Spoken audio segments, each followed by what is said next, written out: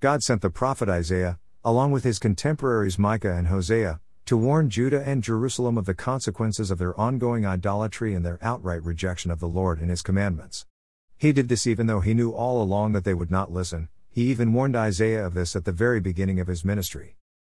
Judah held God's temple and the kingly line of David.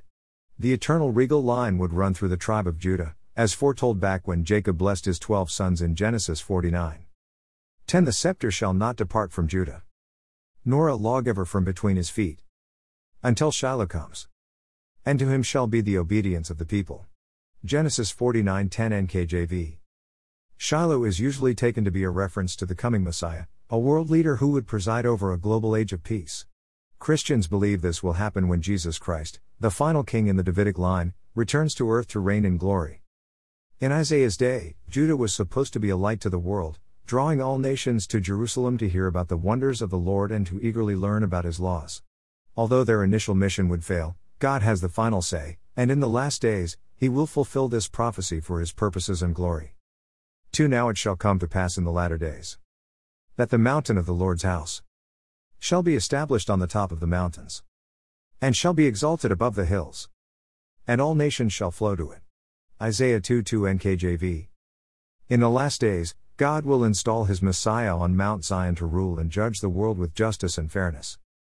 3 Many people shall come and say, Come, and let us go up to the mountain of the Lord, to the house of the God of Jacob.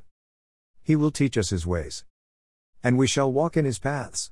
For out of Zion shall go forth the law, and the word of the Lord from Jerusalem. Isaiah 2:3 NKJ. 3 He shall judge between many peoples, and rebuke strong nations afar off. They shall beat their swords into plowshares, and their spears into pruning hooks. Nation shall not lift up sword against nation, neither shall they learn war any more. Micah 4:3 NKJV. This coming era of world peace is sometimes referred to as the Millennium Age. Even the strongest distant nations will not be able to ignore or resist his rebuke. Warfare and conflict will be futile, so resources will be redirected to feeding the world. But God clearly warns all of us that the road to this destination will not be smooth or easy.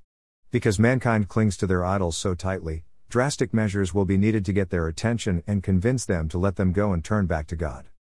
Like a 3-act play, Isaiah 2 gives us the good news first as an Act 1, a joyful time that will come at the end of the play. A golden age of peace with God on the throne.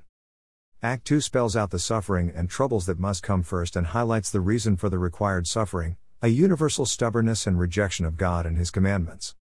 Isaiah 2 spells out these problems in a way that sounds quite up to date, a turning to other gods and soothsayers from the east while ignoring him, an unending pursuit of more and more riches and treasures, a reliance on a strong military to defend us without also considering God's role as our protector, and bowing down to the inventions of mankind without acknowledging the generous blessings of Almighty God. Act 3 describes the painful process of a paradigm shift as a God-ignoring populace comes face to face with their Creator. Many will humbly turn to him, others will hide themselves in shame and regret. God describes the end from the beginning for our benefit. He wants us to consider our lives and to turn to him and his Messiah, Jesus Christ, to be a part of his eternal coming kingdom. 9 Remember the former things of old. For I am God, and there is no other. I am God, and there is none like me. 10 Declaring the end from the beginning, and from ancient times things not yet done. Saying, My counsel shall stand, and I will accomplish all my purpose. Isaiah 46:9-10 NKJV. Reflection. God loves us deeply and wants nothing more than for us to invite him into our lives. Through the death and resurrection of Jesus Christ, he will completely forgive us, then put his Spirit into our hearts, gently leading us along our faith journey.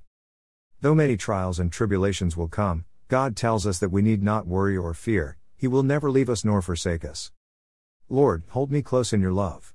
Thank you for forgiving me all of my sins. Help me to let go of all the other gods and idols that hurt you and teach me to love and forgive others. In Jesus' name we pray, Amen.